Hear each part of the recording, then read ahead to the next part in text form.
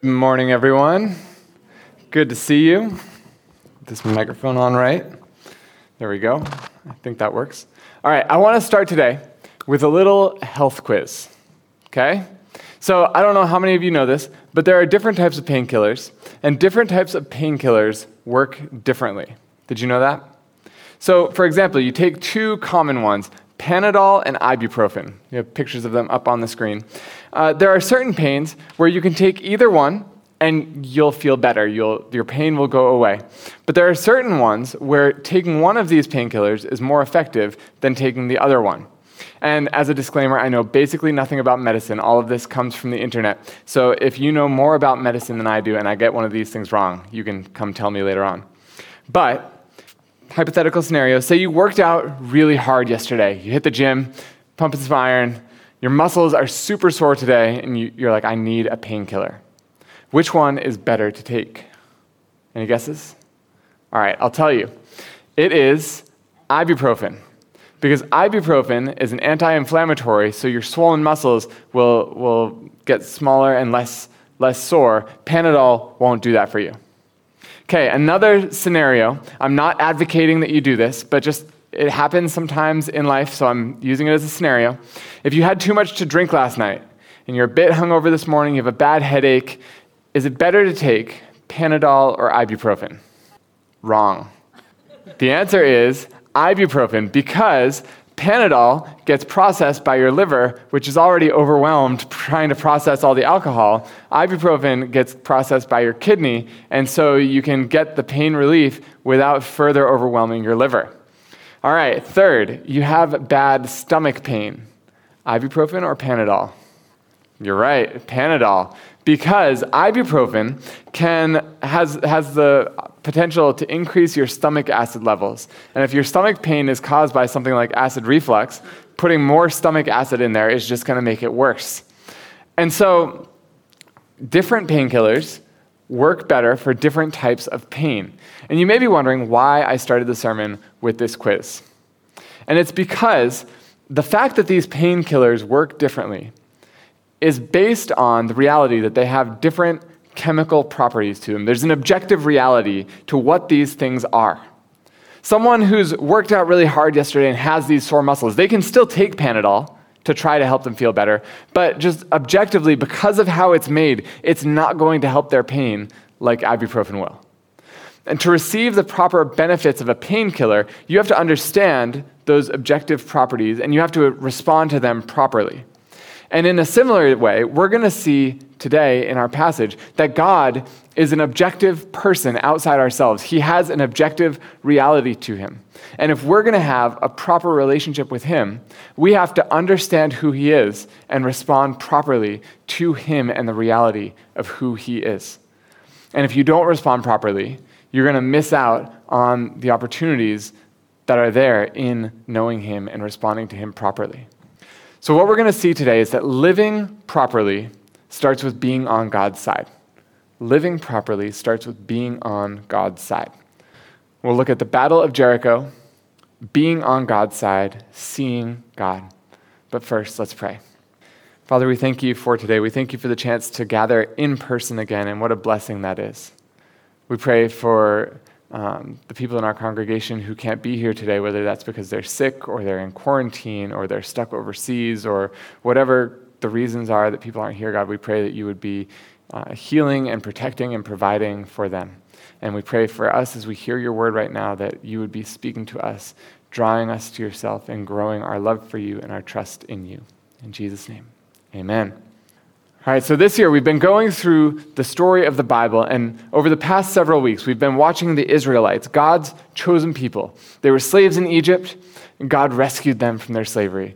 He brought them into the wilderness and did this special ceremony where he made them his chosen people and taught them what it means to live as his chosen people.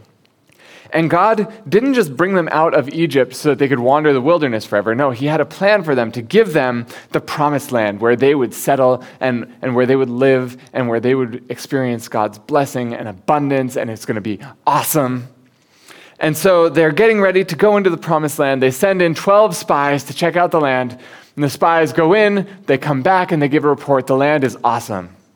They've got amazing fruit that just grows. And we brought some back so you can see it. Look how amazing this is. There's just one problem. The people there are huge. Their cities are strong. We have no chance. They're going to eat us for breakfast. We will die. And so the people of Israel said, no way are we going up there. No way are we going into this land. Bring us back to Egypt. And God said, okay, if you don't want to go into the land, fine. You're going to spend 40 years wandering the wilderness. All the adults are going to die, and your kids are going to be the ones who get to go into the promised land. So 40 years go past. All the adults die. Their kids grow up, and Moses, the leader who brought them out of Egypt, dies, and Joshua, this new leader, takes over, and the time has finally come to continue and finish what they started 40 years ago and go into the promised land. So Joshua leads the people of Israel across the Jordan River into the area that we now know as Israel. And they're getting ready to conquer the first city in this new land, a city called Jericho. And that's where today's passage picks up. Joshua, he's out for a walk near this city of Jericho, probably wondering how they're going to defeat this city in battle. Because it's true, it's a huge city, it's protected by walls, the people in it are big and strong and powerful, and what are we going to do? And as he's walking and thinking, he looks up, and there's a man in front of him with a drawn sword standing there. We don't really use swords much in our world. So if you want to just imagine what Joshua probably felt in that moment, imagine you're walking down the street and you look up and right in front of you is a guy with a gun pointed straight at your chest. It's terrifying and threatening, and you'd be probably frozen, not knowing quite how to respond. So Joshua asks a question, a really logical question. Whose side are you on? Are you supporting us? Are you supporting our enemies? If you're on our side, great. It's great to have the extra help. Maybe you can help us figure out a strategy for how to beat these guys. If you're on the other side, I'm in trouble, but at least I know. And this guy standing there holding the sword gives a completely unexpected answer to Joshua's question. Joshua says, are you on our side or are you on the other side? And the man says, no.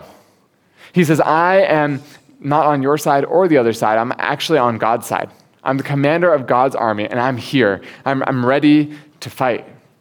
And all of a sudden, Joshua has this moment of realization where he sees, I've been approaching this conversation all wrong. And rather than continue as he had been going, he falls flat on his face and worships. And just as a little side note, anywhere in the Bible that someone falls down on their face and tries to worship an angel, the angel says, get up, only God deserves to be worshiped. That doesn't happen here, which means this angel of the Lord that Joshua is talking to is actually God himself. The commander of the Lord's army is God. And Joshua realizes what's going on. He realizes he's in God's presence. And rather than saying, are you for us or for them, his question changes. He says, what does my Lord or master say to his servant? That's in chapter 5, verse 14. Once he realizes that he's talking to God, he stops worrying about whose side God is on because he realizes the most important thing for him to do in that moment is to be on God's side. The question changes from whose side are you on to how do I get to be on your side? The conversation is totally flipped on its head. And God says, here, I'll tell you. Here's what you have to do if you want to be on my side. I'm going to give you a battle plan for defeating Jericho, and you just do my plan. And here's the plan. You're going to take your army, okay, army that's good for fighting a battle. Have them wear their armor, okay, great. Have them march to the city of Jericho, and then just keep marching all the way around it and go home. Okay? And as you do this, you're going to have your priests carry the Ark of the Covenant, the place where my spirit dwells, and you're just going to have them march along with the soldiers around the city and then go home. And you're going to take 7 priests with 7 horns, basically a worship band, and they're going to play a little concert as you march around this city. They're going to go around, and they're going to go home too. You're going to all march around, you're going to all go home. One time, each day, every day, for 6 days. And then on the 7th day, you're going to do the same thing all over again. But instead of doing it once, you're going to do it again and again and again, 7 times. And then at the very end, after you've marched around the city and played them a nice little concert 7 times on that 7th day, everyone there is going to shout as loud as they can, and the walls are going to fall down, and you'll just march in and take over the city. Done. Now, if you were Joshua right there, how many of you would be excited to go back and deliver this battle plan to your troops? We're going to take a little hike, play a little concert, walls will fall down, we win. Easy, right? Would anyone want to ask God some clarifying questions here? I think I would. I think if I was in Joshua's shoes, I would sort of want to ask a question, and I would look up to ask it, and then I would see the sword right there and be like, maybe I better shut up.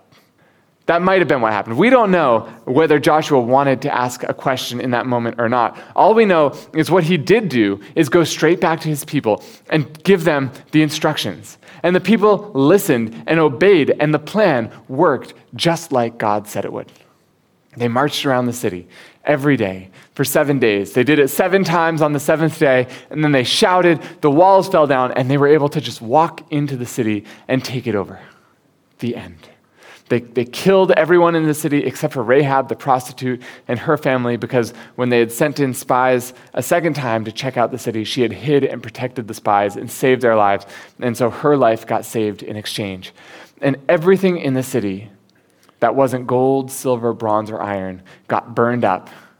And the gold, silver, bronze, and iron got put into the treasury for God, where things for the tabernacle and for worship were made from that. And I don't know if anyone's concerned about the fact that everyone in the city got just killed, men, women, children, old, young. But I feel like it might be a big enough topic that some people might be concerned about that it's worth just mentioning briefly and asking, how could God have his people slaughter everyone in the city? If God is good and loving, is this not just cruel and unfair and a complete contradiction of everything we know about God?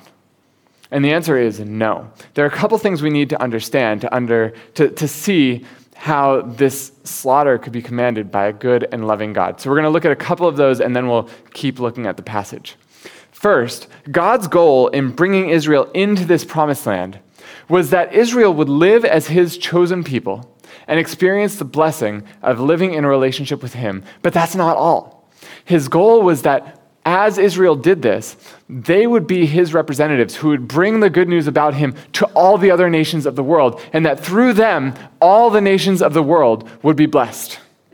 But in order for that to happen, Israel had to get their worship of God right in the first place.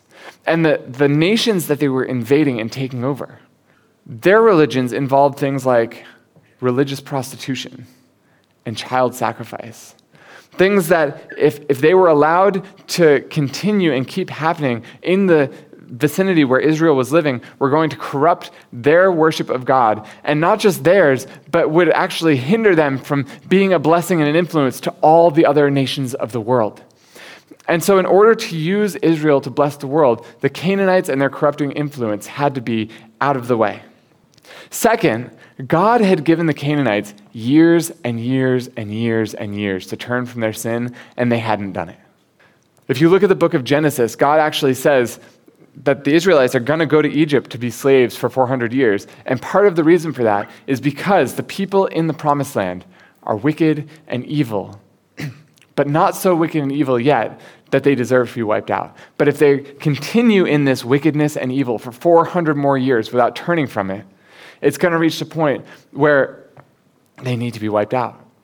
We talked a few weeks ago about how God is slow to anger, and we see that. He gave them 400 years to turn from what they were doing, and they refused, and they continued in their wickedness. And there comes a point where God has to act, or else he's not truly just. And even as Israel came into this land, the people of the land still had a chance to turn and be saved, and they refused. We see this when we look at Rahab. She and her family are rescued because she turned away from the false gods of her land and started to worship the God of Israel. But if you look at the rest of her city, what did they do? They shut the gates to keep Israel out. It was their way of saying, we want nothing to do with you or your God. Stay away from us. Leave us alone. After 400 years of chances to repent and stop and turn back to God, God gives them another chance in that final moment, and they still refuse and cling to their wickedness. and so they come under judgment.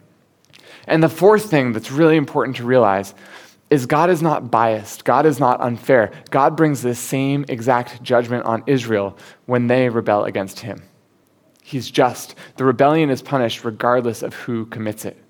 Actually, if you look ahead to Joshua chapters 7 and 8, we see Israel loses some battles, and they pray, and they're like, God, why are we losing these battles? And he says, someone took some loot from the city of Jericho that you weren't supposed to take. And because this person took the loot, that curse of destruction that was on the city of Jericho is now on you guys. And until you deal with this, you're under that same punishment, that same command of destruction.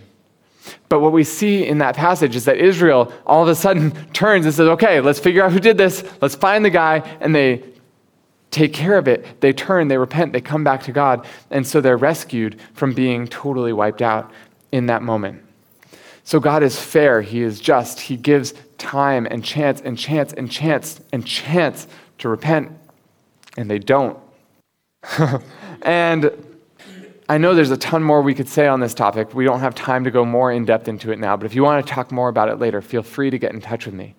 All that to say, Joshua and the Israelites, they follow a plan that seems completely unorthodox, but they conquer the city.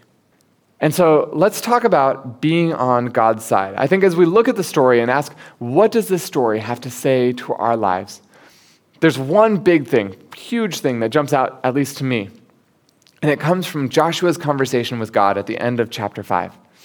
Like we said, Joshua starts the conversation asking God, whose side are you on? Maybe trying to get God on his side. But once Joshua realizes what's going on, he realizes what he really needs is to get himself on God's side. And I want to ask you, how often is Joshua's initial response to God our response in life as well? We try and get God to be on our side in the different conflicts of our lives. But what we really need is for us to be on God's side. And you may be wondering, what's the difference? And the difference is when I'm trying to get God on my side, the focus is on my agenda, my desires, my will, me getting what I want. I want to get God's blessing or seal of approval to keep doing the things that I want to be doing. When my focus is on me getting on God's side, the focus is on God's agenda, God's will, God's desires, God's way, and trying to discern his will rather than just do what I want. Getting God on my side centers on me and my will. Getting me on God's side centers on him and his will. And I realize this is really dangerous and confusing because our hearts are great at tricking us in this matter. Our hearts often try to convince us that we genuinely are on God's side, when actually, all along, we're trying to get God on our side. We're like lawyers laying down an argument that feels convincing in the courtroom of our hearts. We do the wrong thing, all the while convinced that we're doing exactly the right thing. Here's an example of what this may look like. Do any of you follow American politics? I'm using American politics as an example because I feel like Americans just get more hardcore into their politics than most other countries. And in America, anytime there's a big election, if you follow it, what you'll notice is there are people on both sides who will come out and say, you should vote for this political candidate because this is God's candidate in the election. They'll say things like, it is a morally right choice to vote for this candidate because this is God's candidate in the election. And it just happens to be a happy coincidence that God's candidate is from the party that I've supported throughout my entire life. And there are people, don't get me wrong, there are people who genuinely search the Bible, who genuinely look to God's word and try and discern his will on who to vote for. But there are plenty of people who make up their mind on who they're going to vote for and then find ways to conveniently use God as an excuse to justify their vote. They genuinely believe it's God's candidate and they're getting on God's side, but they only decided it was God's candidate after they had first decided that it was their candidate. And it's so easy to do this in the various different scenarios of our lives. We tell ourselves, I'm trying to be faithful to God. I'm trying to be on God's side, when actually we've already made up our minds. We've already decided what we're going to do, and we're just using God as an excuse to make ourselves feel better about doing that thing. And how do we know which approach we're taking? Well, I think one of the biggest tests is how we respond in the face of opposition. So using that political example, if God's candidate loses the election, how do you respond? Are you stressed and anxious and afraid, and do you turn to blaming other people for ruining God's plans? If so, that might be a good indicator that you're actually most concerned about your own side, not God's side, because you don't truly trust God with the results. You feel like the weight of the outcome rests on your shoulders because this is your candidate. And if we're really focused on being on God's side, we'd have a greater level of peace. We might still be sad, we might still be upset, but we'd have more peace. We wouldn't have our lives falling apart because our candidate lost. We wouldn't feel the need to lash out in anger at the people around us because our candidate lost. We can have peace knowing that God's in control, knowing that he'll bring the victory, even if at the end of the day that's not the victory you were expecting.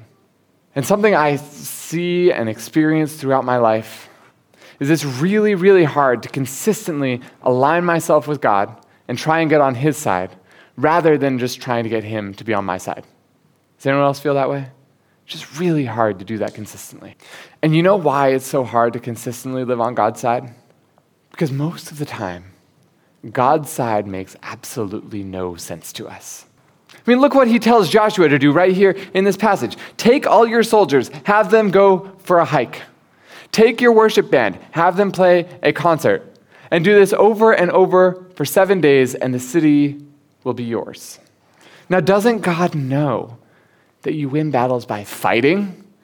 Doesn't he understand that standing back and walking will accomplish absolutely nothing? That's what we would say if we were in that circumstance, right? I mean, I grew up in church. I don't know how many of you grew up in church. I've been hearing this story since I was probably like Judah's age. And I think when you come from that type of a background, where you hear this story over and over in Sunday school, and you read it to your kids in the children's Bible, and you see it whenever you read through the Bible, it can be a little bit hard to feel the drama and suspense that's happening in this story.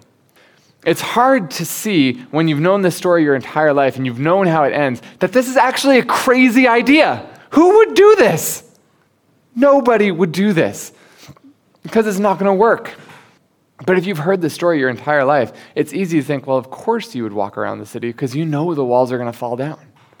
And it's easy to feel that way when you know the story, when you're looking back on it from the other side, when you weren't part of it.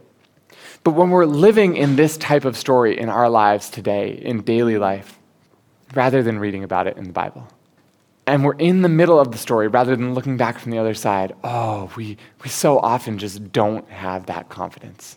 We feel like, oh no, I need to do something because God's instructions are literally insane.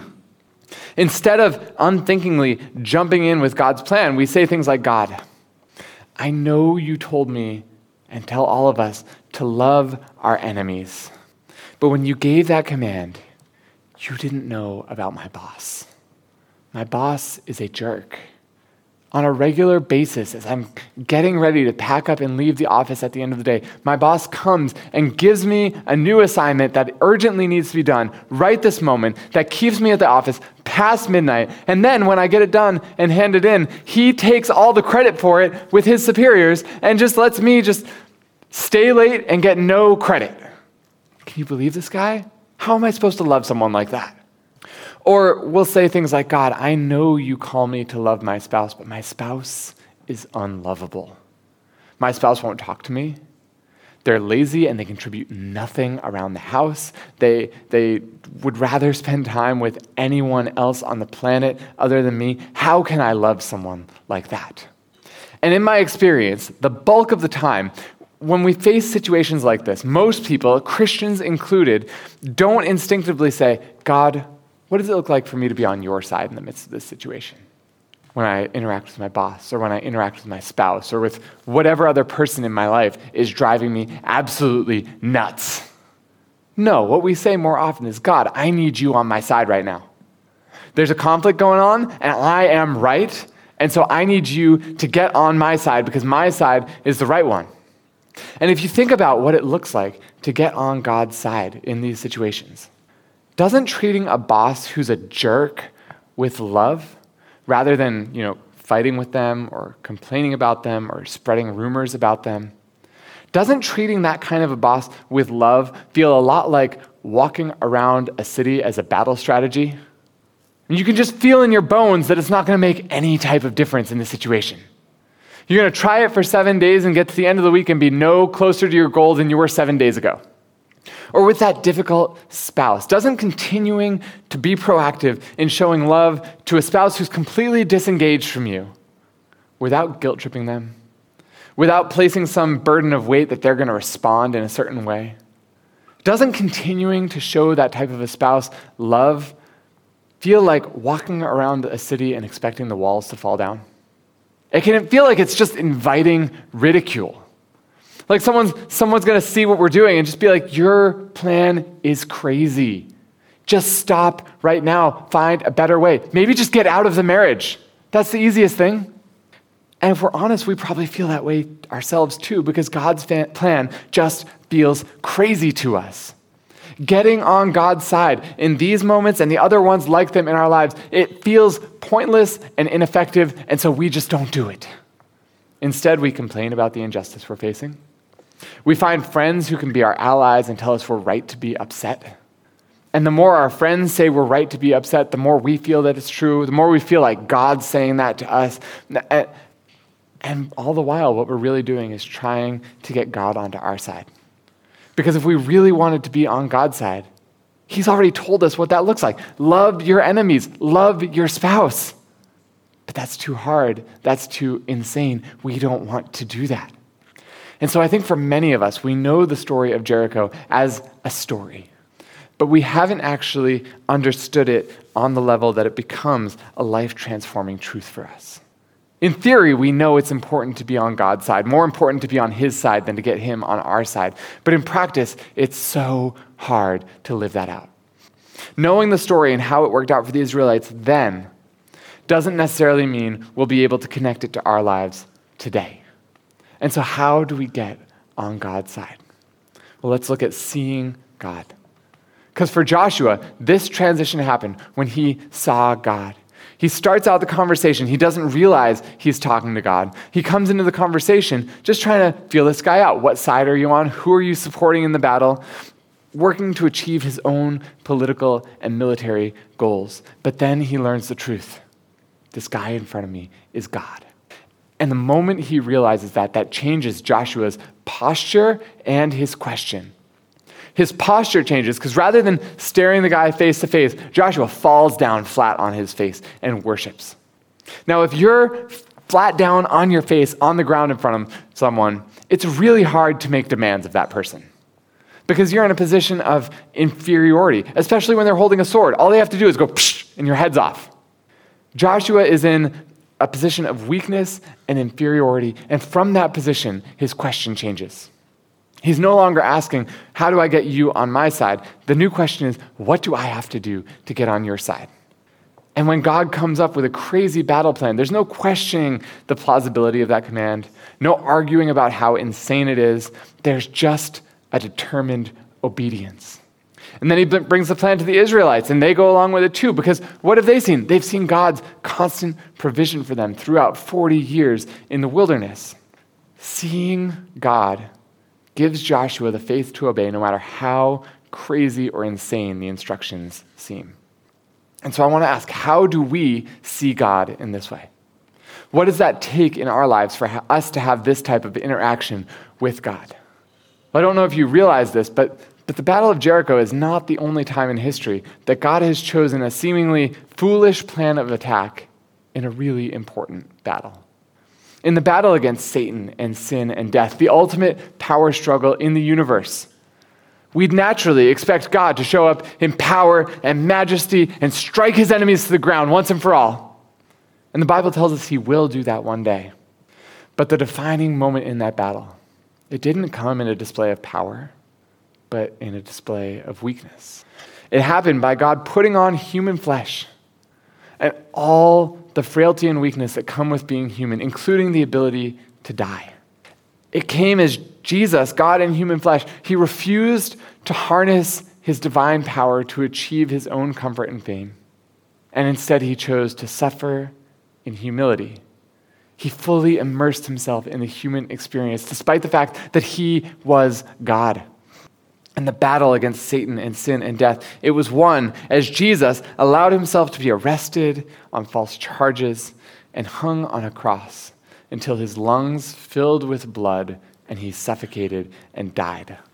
From a human perspective, this plan of attack is foolish, it is illogical, it is the exact opposite of what God should have done, and yet it was precisely the plan of attack that was needed to win the war, because by fighting the war in this way, God's able to win the battle over sin and death without crushing and destroying us, simple humans, in the process. He paid the price so that we can be set free, so that when he does return one day to crush his enemies under his feet, once and for all, we can be on his side, not on the losing side. By gaining the victory in a way that seems weak and inefficient and illogical, God gave life to all who trust in him, and he opened the way for us to truly and eternally get on his side. And it's only when we understand this exchange and the seeming insanity of it, and the ways that the power and beauty of God that seem foolish to man, but we see them as truly powerful and beautiful, that's when we're going to learn to want to be on God's side. And once we do see Jesus in this way, it's actually going to equip us for the type of obedience that this passage is calling us to. Because the pattern of the battle of Jericho and the pattern of the cross is the pattern of the Christian life. We gain life and get on God's side, not by fighting for our rights or pressing for what makes the most sense to us, but by laying down our lives and dying to our own desires. We gain life not by getting God on our side, but by getting ourselves on God's side. And in the midst of the process, it's probably not going to feel like we're gaining life. It's actually probably going to feel like we're dying, because in a way we are. We're dying to our desires and to our false sources of hope that we think give us life. But as we die to those things, it creates space in our hearts for us to place our hope fully and truly in God. And remember, the pattern of the cross is the pattern of the Christian life. Resurrection always comes after death. The pattern of Jesus, death, then resurrection. It's the pattern of the Christian life as well. The death we experience always leads to a greater life that's even better than what we had before it. Now, the hard part of the process is we can't control when that resurrection comes or what form it takes. So we might just be going through something that feels like a death for a long time, maybe even the rest of our lives on earth. But God promises it will always end in resurrection for his people. It will always be worth it for those who follow him. Which means if we're in the midst of this process, we can endure with hope, continuously aligning ourselves with God's side, even when it doesn't make sense, because the resurrection is guaranteed. Look at chapter 6, verse 2 of today's passage. The Lord said to Joshua, "See, I have given Jericho into your hand." You notice at this point in the story, Joshua and his troops have not taken a single step towards Jericho. And God speaks to him and tells him the victory is already a completed fact. The reason Joshua and his troops can take any step towards the city to fight or take a hike around it, it's precisely because their victory is already secure. It doesn't rest on their shoulders, and it's the same thing in the Christian life. When we die to our desires, when we let go of our side so we can be on God's side, we can do it with confidence because the victory is already secure. The resurrection that comes at the end of the process has already been accomplished for us. It's guaranteed by the resurrection of Jesus. And then I love this also. On the seventh day, they march around the city. They get to the end of their seventh trip, and then they shout. Do you know what the shout was? In ancient battles, you shouted as a cry of victory. God tells the Israelites, I want you to march around this city every day for 7 days. And at the seventh day, you're just going to stand back and you're going to declare that you are already victorious over this city, even though you haven't done a single thing and the walls are still right there. And in the process of you declaring that you have won the victory over this city, that's when I'm going to give you the victory over the city and the walls are going to topple and fall down. Which seems crazy, right? Like, who says I've won the battle before the battle's even started? All they've done is walked around the city. But how often does God work this way with our faith as well? We feel overwhelmed and defeated by circumstances. Like there's no way we could possibly love that difficult boss or that difficult spouse or that difficult whoever in our life. And then we beat ourselves up feeling like, I'm such a failure. There's no way God could love me. There's no way God could delight in me. There's no way God could forgive me because I'm such a failure. And victory doesn't come when we get our act together so we can earn God's love. No, it comes when we choose to believe his word and live as if it's true. We choose to believe the Bible when it says God already forgives us, already delights in us, already loves us in the midst of our failures. And in that moment, knowing that he already delights in us, knowing that our victory is already secure, reminding ourselves of that is precisely where we find the strength to once again go out and die to ourselves and our desires and align ourselves with God's side. It's when we remember the victory that we already have and we declare that victory that we're able to live in a way that actually brings the victory. Reminding ourselves of the victory we have in Christ is where we get the strength to pray for that difficult boss instead of just complain about him to our coworkers. Reminding ourselves that God already loves us and delights in us is where we get the strength to speak words of kindness and encouragement to a disengaged spouse, even though all they deserve from us in that moment is a cold shoulder. When we see God and his beauty on the cross, that's when we're finally going to be able to ask the question, God, what does it take for me to be on your side? It's not always going to be easy. It's often going to look silly and foolish to the people around us. It's probably going to feel silly and foolish to ourselves a lot of the time. It's going to be difficult and uncomfortable because it requires us to die to ourselves, but in the end, it's the only side to be on. Because God's side is the side that will win the victory, and God's side is the only one that ends in resurrection. Let's pray. Father, we thank you for your wisdom that seems foolish to us. And we pray for your forgiveness for the times that we've failed to listen to your wisdom and obey you because it just seems so foolish. But God, we thank you that you have true wisdom and true power, that you bring true victory, not just in the circumstances of life, but in eternal things as well, that you've given us victory over Satan and sin and death through Jesus, that you've promised us resurrection for those who trust. God, I pray that you would teach us to get on your side today, to align ourselves with you, to live in a way that shows the reality that we know the beauty of who you are. In Jesus' name, amen.